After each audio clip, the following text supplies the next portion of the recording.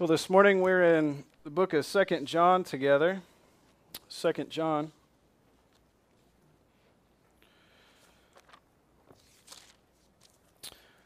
And I tried to count and keep track, so this is our 24th week in the letters of John together.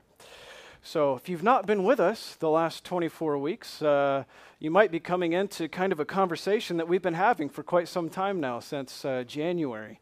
But we're looking at a collection of text here, or verses this morning, that have great significance and impact on our lives, and I'm excited to read them and share them with you this morning.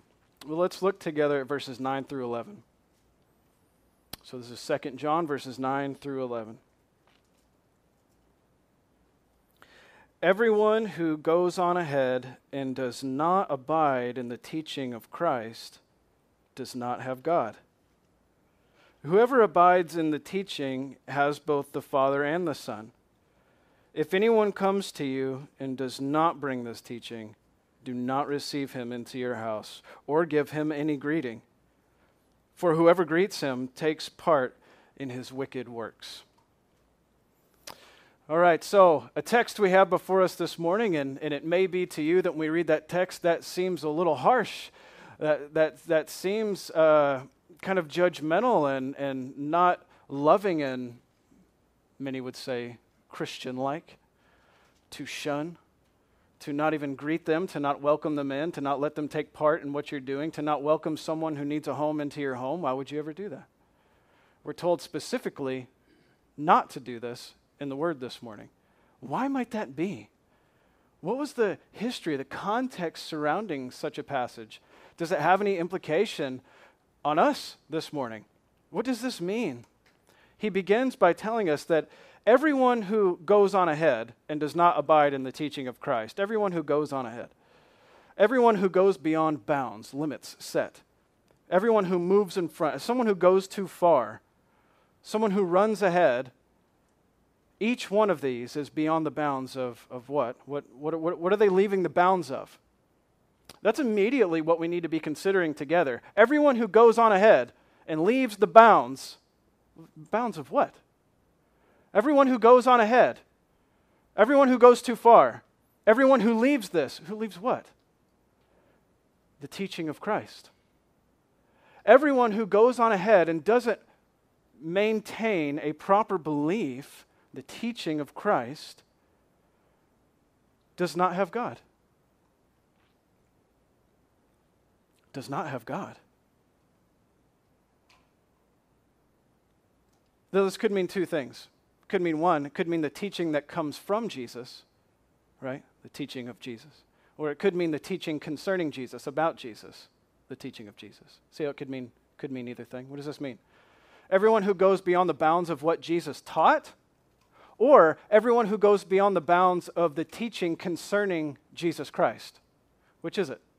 Well, I think it's pretty easy for us to understand that it is both, but what did John have in mind? Two specific issues. You just need to glance back up in your text to verses 4 through 6. I rejoice greatly to find some of your children walking in the truth. Now, that already kind of has bounds or limits to it, isn't it? There is something that is the truth, and there is something that's not the truth. So everyone who goes outside of the truth has gone ahead, has gone too far, has gone outside the bounds of the truth. So now some of your children are walking in the truth, just as you were commanded by the Father. Now I ask you, dear lady, not as though I were writing to you a new commandment, but one that we've had from the beginning. And what is that commandment? That we love one another. And this is love, that we walk according to his commandments. And this is the commandment, just as you have heard from the beginning, so that you should walk in it. So the first thing that John has in mind here, going beyond the bounds of something, well, it certainly has to do with Christians loving one another.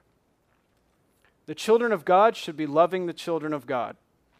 If in these past 24 weeks you have not picked up on that yet, there might be an issue. There might be a problem. All the children of God should be loving the children of God. So if we're not loving the children of God, we've got some sanctifying work to do. But if you don't have any love at all for the children of God, this is an indicator that you yourself are not a child of God. And this is what John has been telling us. But there's another issue, and I think it's more directly in context because it's in verse 7. So just look at verse 7.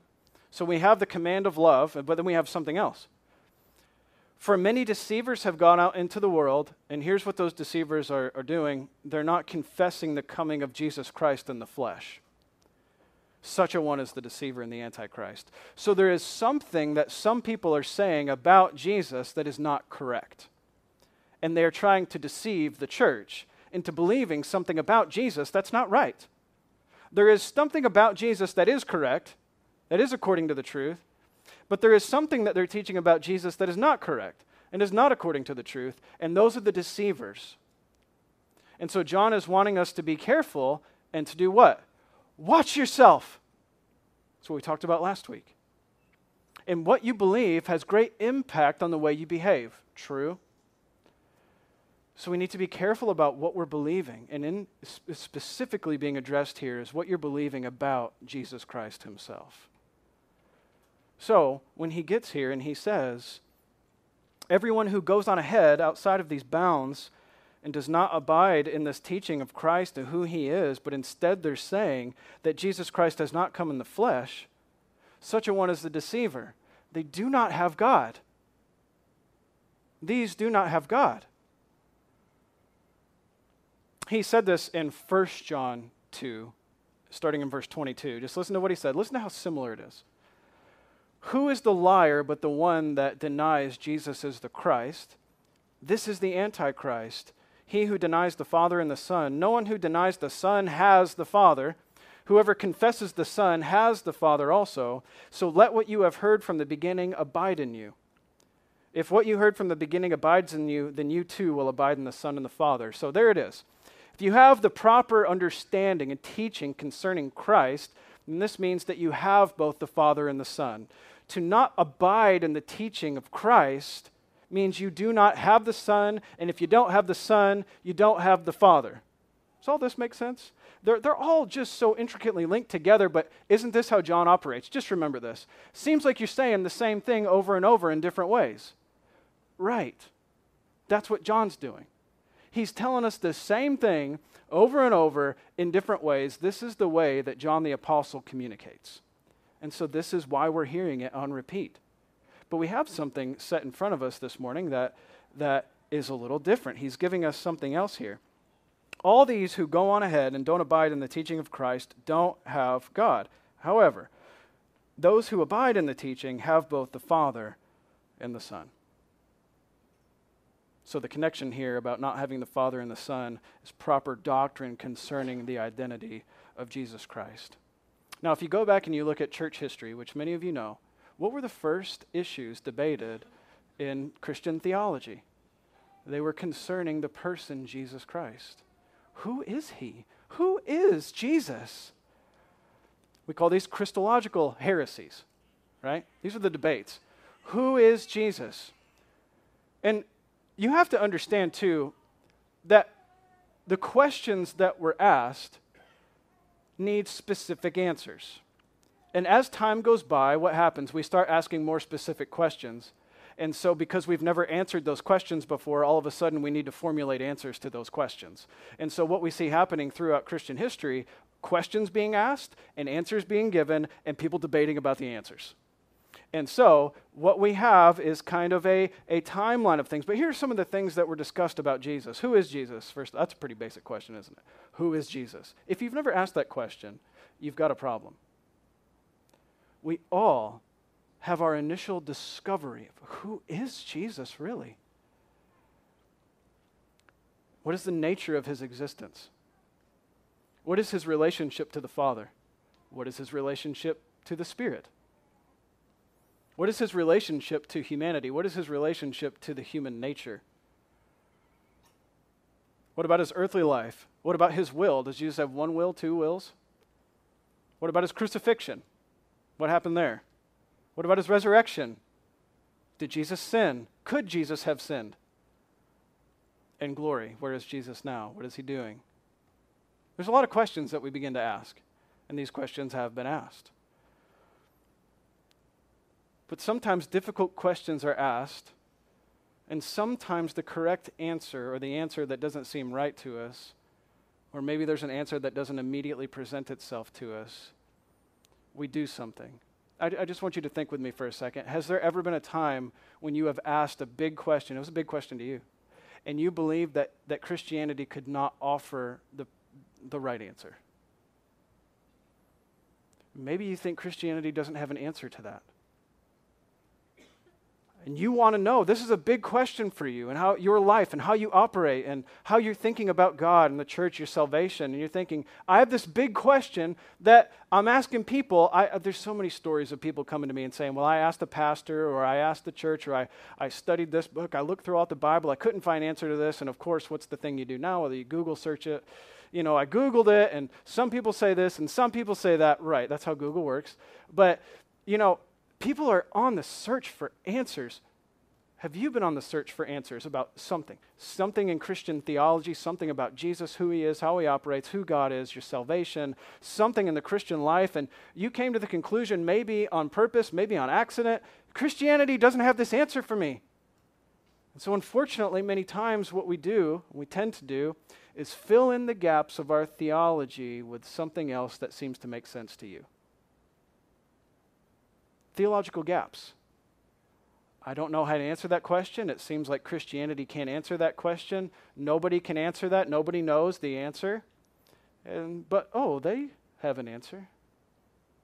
If you were with us for our study through worldviews, we know that many Christians right now are finding that Christianity doesn't have the right answers. And so they're going to other things and other religions and other philosophies to fill in the gaps that Christianity has left them.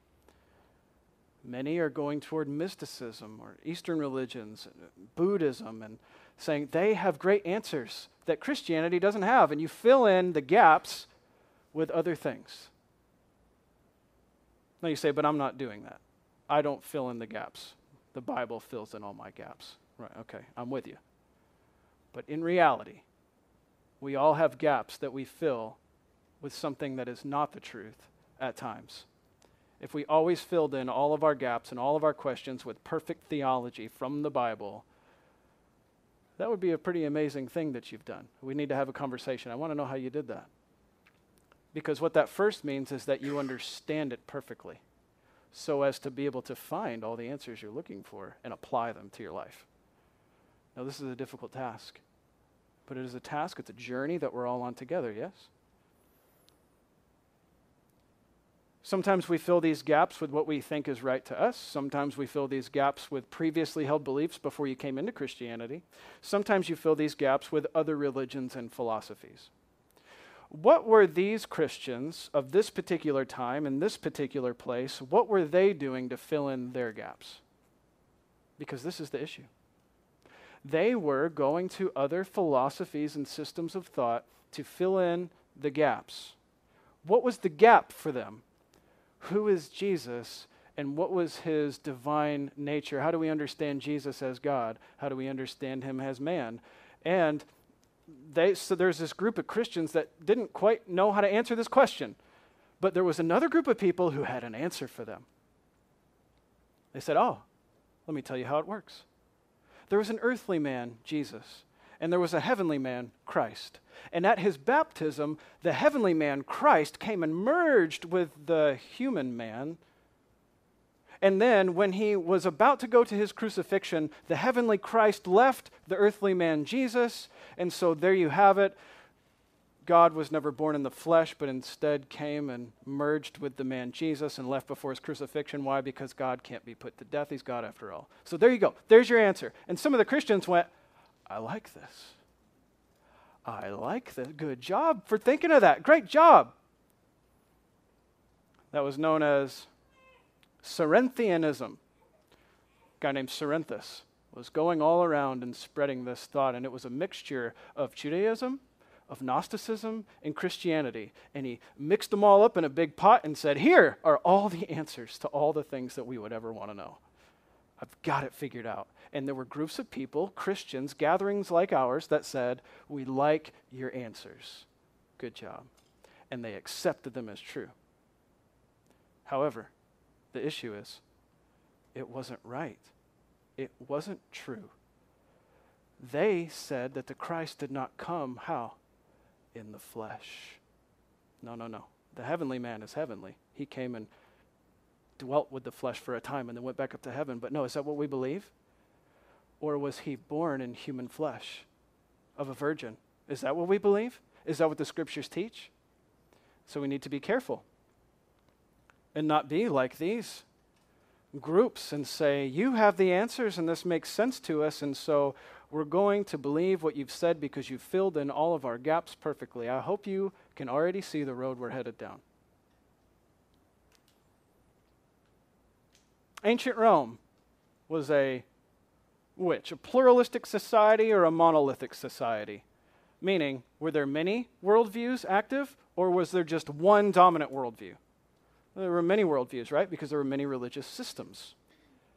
And so, in a pluralistic society where there are many different options of how to answer life's big questions, what do? You pick and choose the ones that make sense to you.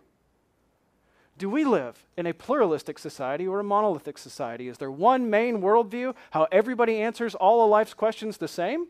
Or do we live in a world where many different people are answering life's big questions in many different ways? So for us, there is a danger that we might be like those who fill in what are to us possible gaps in our theology. We feel like Christianity doesn't have the answer, and so we take from different systems of thought and fill in. But the issue with that is that we're in danger of going beyond the bounds of what is correct.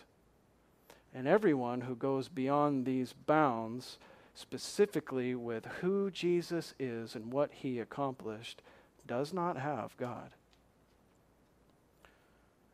There was a man named Tertullian, and he was living in the end of the 2nd century, and he was an apologist. He was a theologian and apologist, and he said something that has kind of become famous, and it's the title of today's sermon. I have it on the screen for you. He said, "What has Athens to do with Jerusalem? What has the academy to do with the church? And what have heretics to do with Christians?" What does that mean? What has Athens to do with Jerusalem? Where is Athens? It's in Greece. The center of, well, for him, the idea of the Greek or Hellenistic world, right? What was Alexander the Great's goal? To bring the Greek culture to all of his empire. It's what we call the Hellenized world. So he was bringing Greek culture. Now, for Tertullian, he was looking at Athens, capital city, and saying, there is Athens, Greek culture, Greek customs, Greek philosophy, Greek thought. What is that doing in Jerusalem? And what is Jerusalem? God's place. That's where God's people are. That's what is Greek thought doing in the place of God? And that's why he says, what does the academy have to do with the church? So he's saying, what does secular thought have to do with the people who are in the church? And then he's saying, what do heretics have to do with Christians? And he's widening this gap. He's saying, don't you see? Heretics are not Christians. It's kind of why they're called heretics. So he's saying, what does Greek philosophy have to do with God's word? What does Greek philosophy have to do with what is true? What has Athens to do with Jerusalem? And you might be thinking, but we don't live there. We don't live in ancient Rome. None of these things are true for us. But I hope that you can see how incredibly relevant the concept is for us today. Incredibly relevant. If you did not know this, you live in Rome.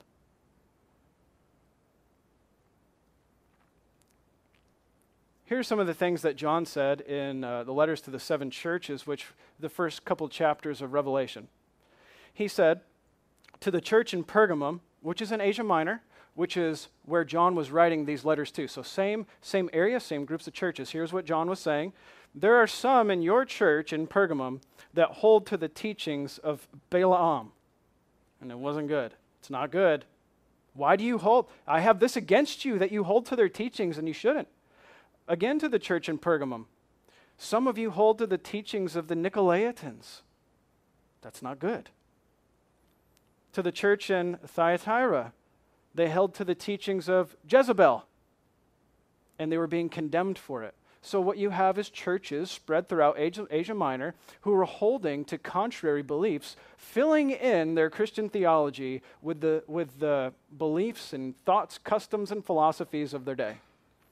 Do you think that the Christian church today, specifically in the United States, is filling in Christian theology with philosophies of the world? You confident?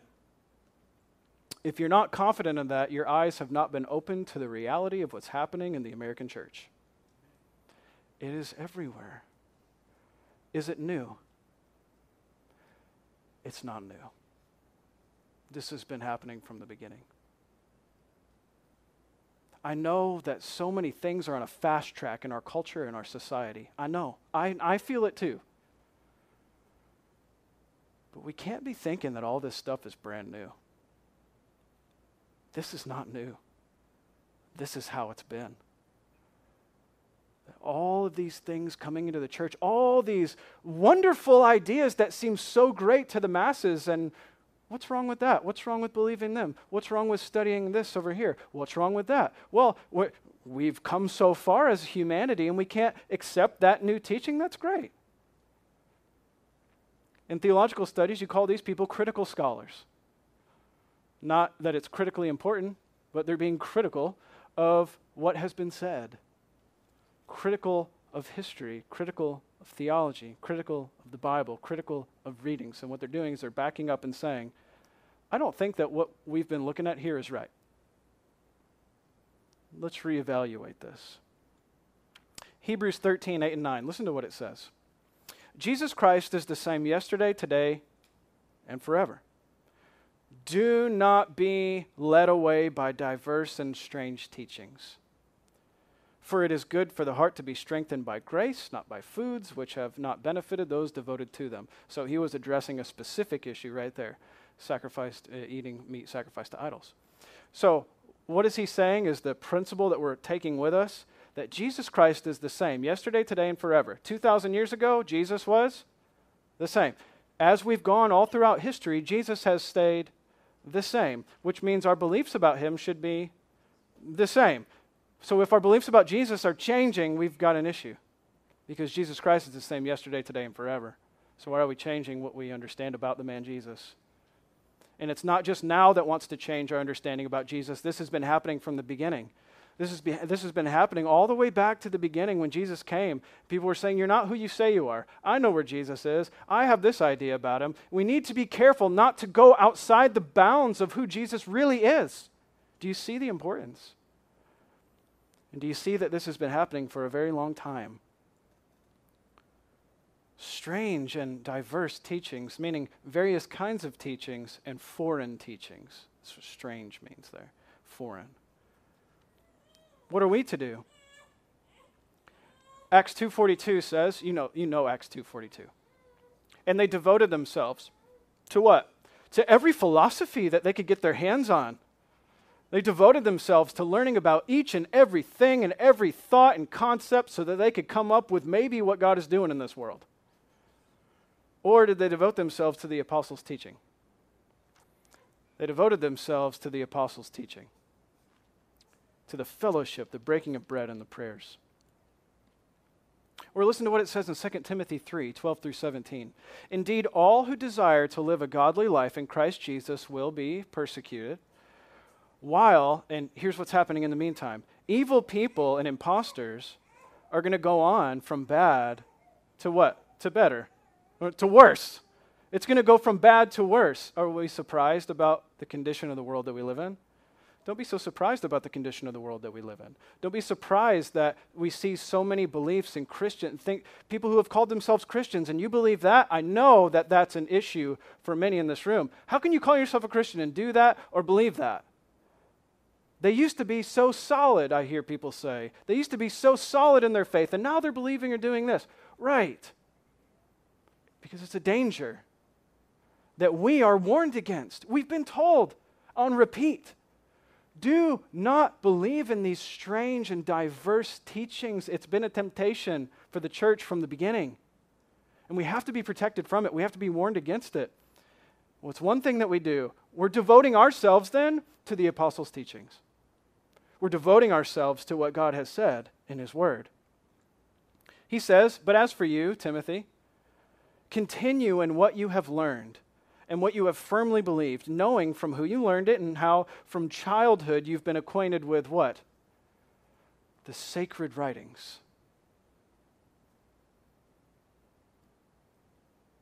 Which are able to make you wise for salvation through faith in Christ Jesus. And all Scripture is breathed out by God, profitable for teaching, reproof, correction, training in righteousness, that the man of God may be complete and equipped for every good work.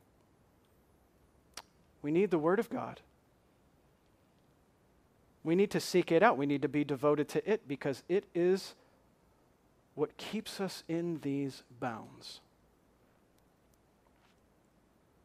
2 Peter 3:15 through 17. Count the patience of our Lord as salvation, just as our beloved Paul also wrote to you according to the wisdom given him, as he does in all his letters, when he speaks of these matters. There are some things in them that are hard to understand, which the ignorant and unstable twist to their own destruction as they do the other scriptures. You, therefore, knowing this beforehand, be prepared. Take care that you are not carried away with the error of lawless people and lose your own stability. Are we those who are taking care not to be carried away with how people twist the scriptures to say something that scripture is not actually saying? Are we being careful? Are we on guard? Are we watching ourselves? Is this what we're practicing?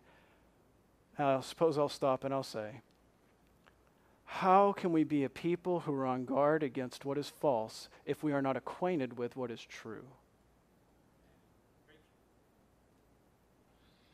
How often are you devoting yourselves to what the Word of God says? You were with me up until this point, I think. We're defending the truth. I'm not quite sure what it is we're defending, but I'm with it. Whatever the Bible says is good. I'm not sure what all is in there. That's what you're for, You help us to know what's all there. So if you have a question, I'll just come to you about it,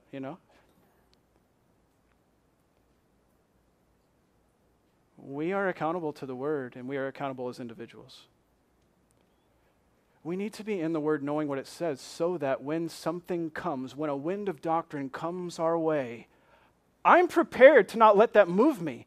I am solid. I am stable. That cannot push me off my feet of what I know the Scriptures actually say. Are you confident in what the Scriptures say? And here is the wonderful truth about a community that believes the Word of God to be true. Is that one person, a wind is able to blow over, but when we all come behind you and hold you up, that's not moving you anywhere.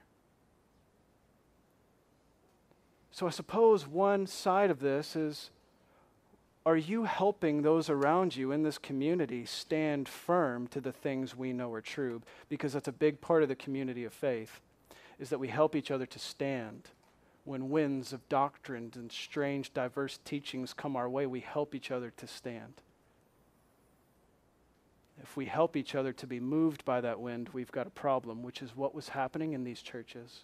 A strange teaching was coming in, and they heard it, and they said, that sounds good. And they all were saying, that sounds good to me. Kevin, that sound good to you? Oh, great. Yeah, Lynn, that sound good to you? Yeah, great. Awesome. Calvin's on board. Hey, we got a movement here. We're believing this now. Everybody come with us. And guess what? Here they come.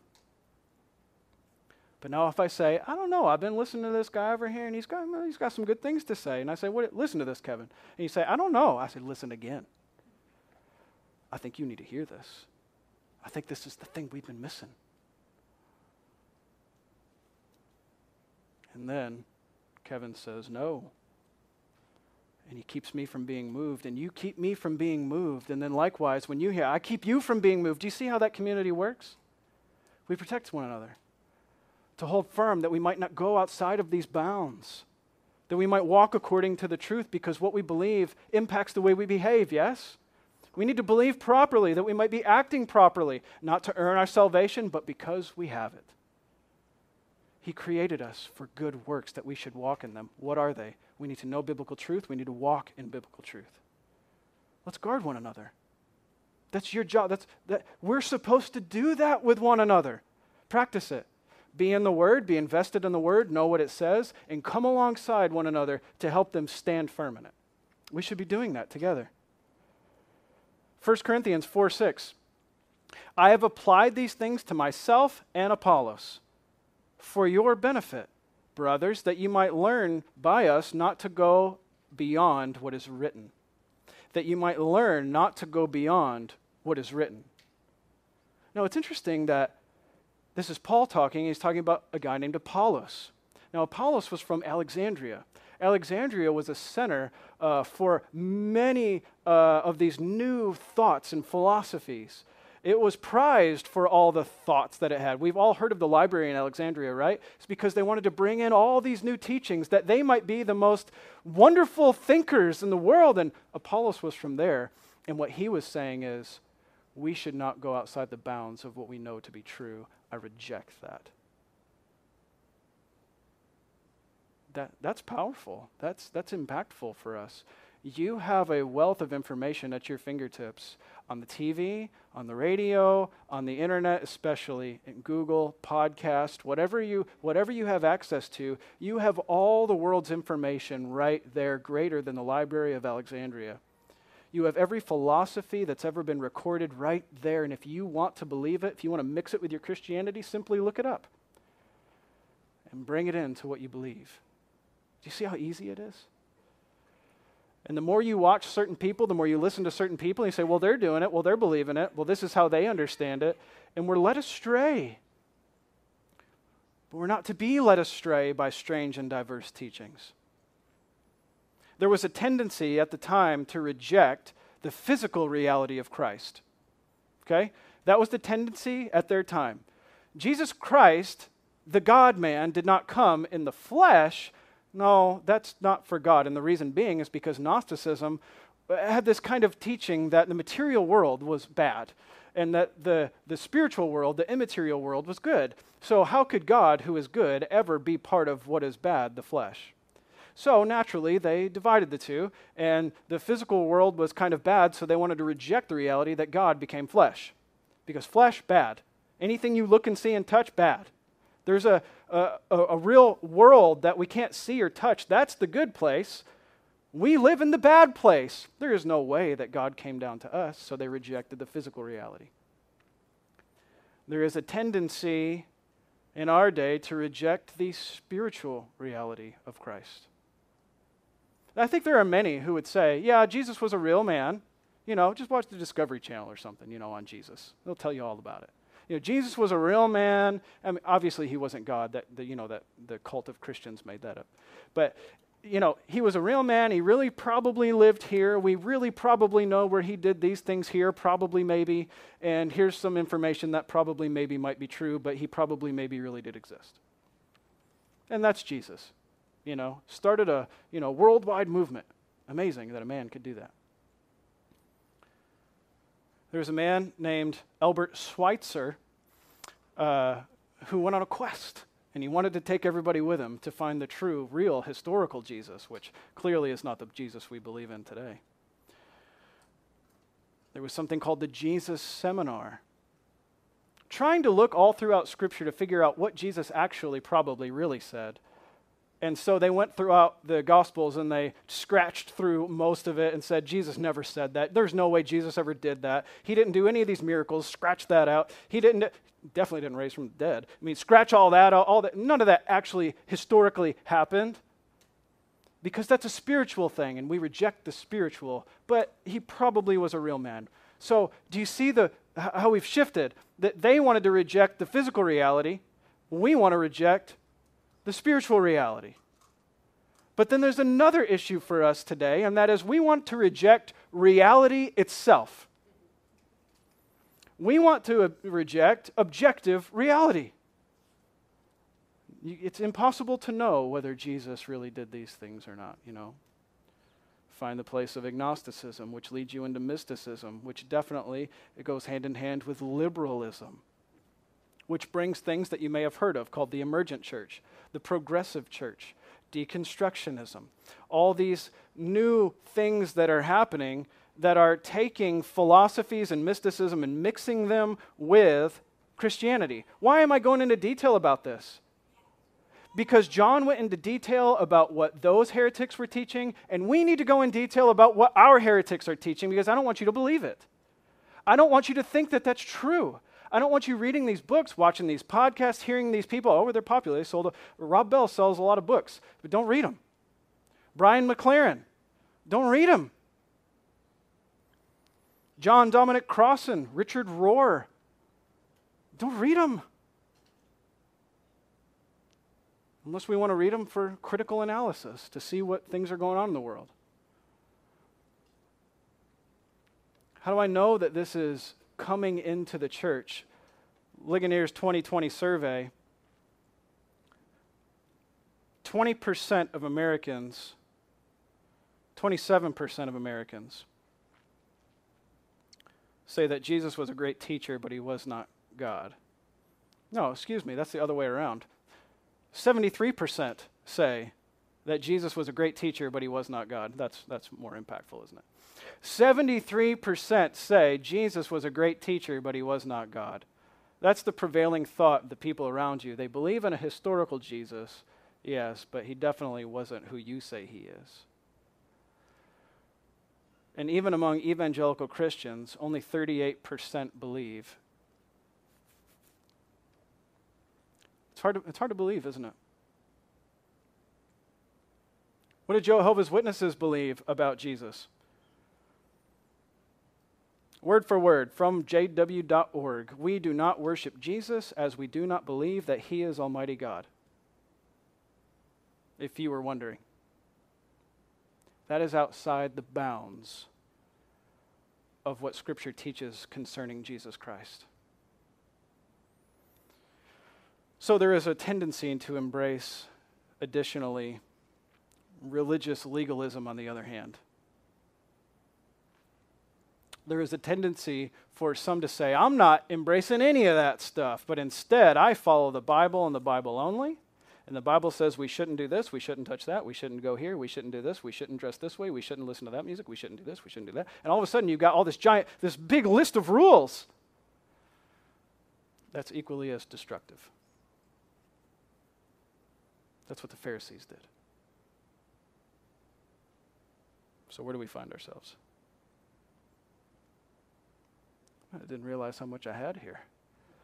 We got a lot going on this morning. I'd like for us to just transition and kind of just look at what's being said in this second part, and we'll kind of wrap things up together, okay? So what about, we get that idea of not going outside the bounds of what is true, and we need to protect ourselves from it. We need to know what's being said so that we can be protected from it. We want to know truly who Jesus is according to the Scriptures, and we want to stand firm, and we want to hold one another accountable to what is true. And then it says, and if anyone comes to you and does not bring this teaching, do not receive him into your house or give him any greeting, for whoever greets him takes part in his wicked works. And you might say, well, okay, I don't know of anybody who's like a teacher that is wanting to stay at my house, so luckily this doesn't apply to me. Because there's not, all these heretical teachers wanting to come and stay at my house, so I don't have to worry about this part. What's being said here? Is there anything that applies? Or is there anything that comes from 2,000 years ago but actually applies to us today? Well, certainly so. Travel and hospitality was a big issue for Rome. How did you primarily travel even at this time? It was by foot. Primarily, travel was still by foot, and Rome was creating all these roads. You know that. Rome was creating all these roads to expand their empire. They wanted people to travel because they wanted more trade. They wanted more commerce. They wanted people to stay. They wanted people to spend, just like today, they want people to spend money, and they wanted that too. But there were all these roads, and so people would travel, and they would travel to buy things. They would travel to send letters, like Epaphroditus, right? Remember how he traveled for Paul? And so they would send their servants to go and do things. But then, who else would travel? Teachers to spread their thoughts and their ideas and their philosophies.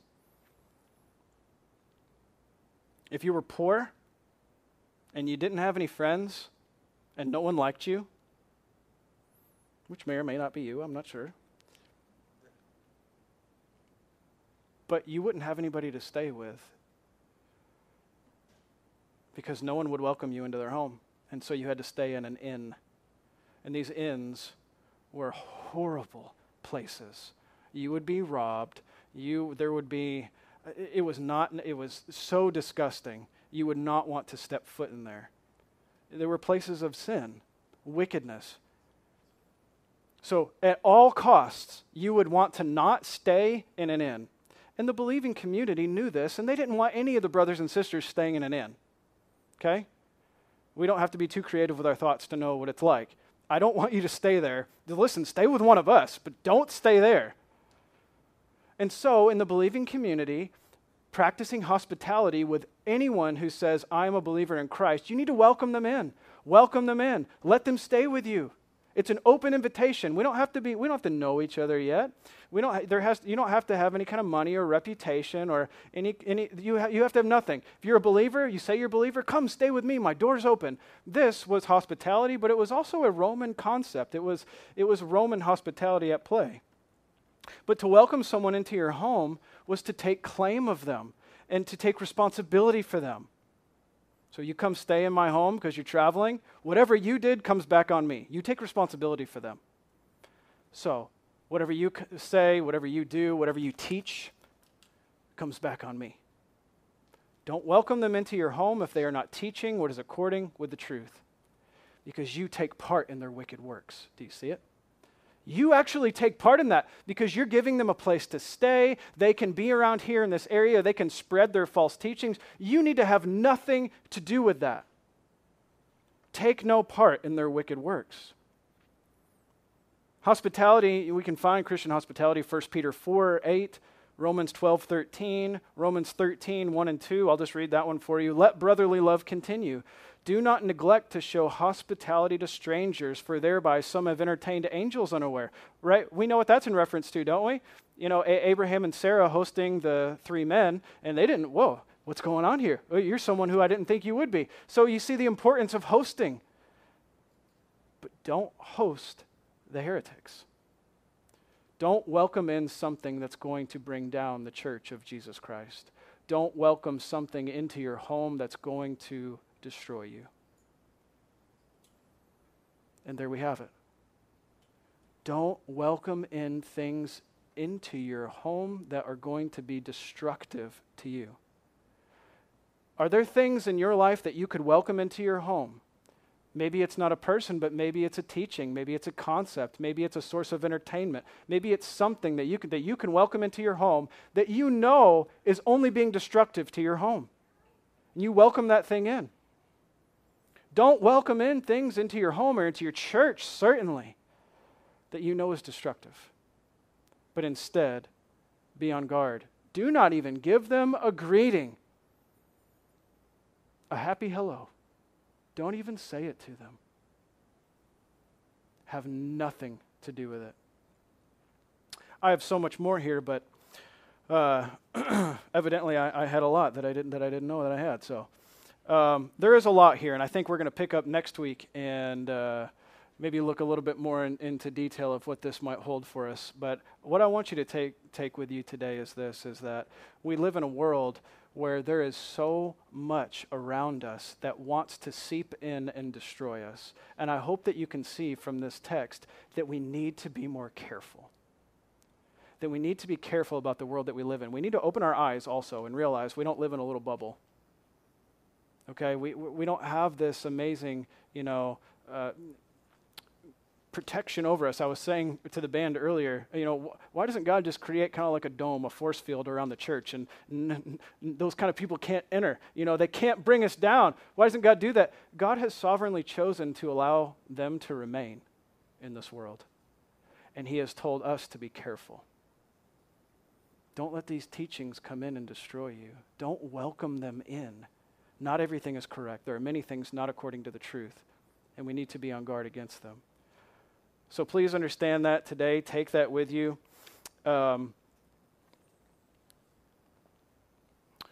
I want to end just with one passage here. Just quickly turn with me to Acts chapter 20. We'll end with this passage.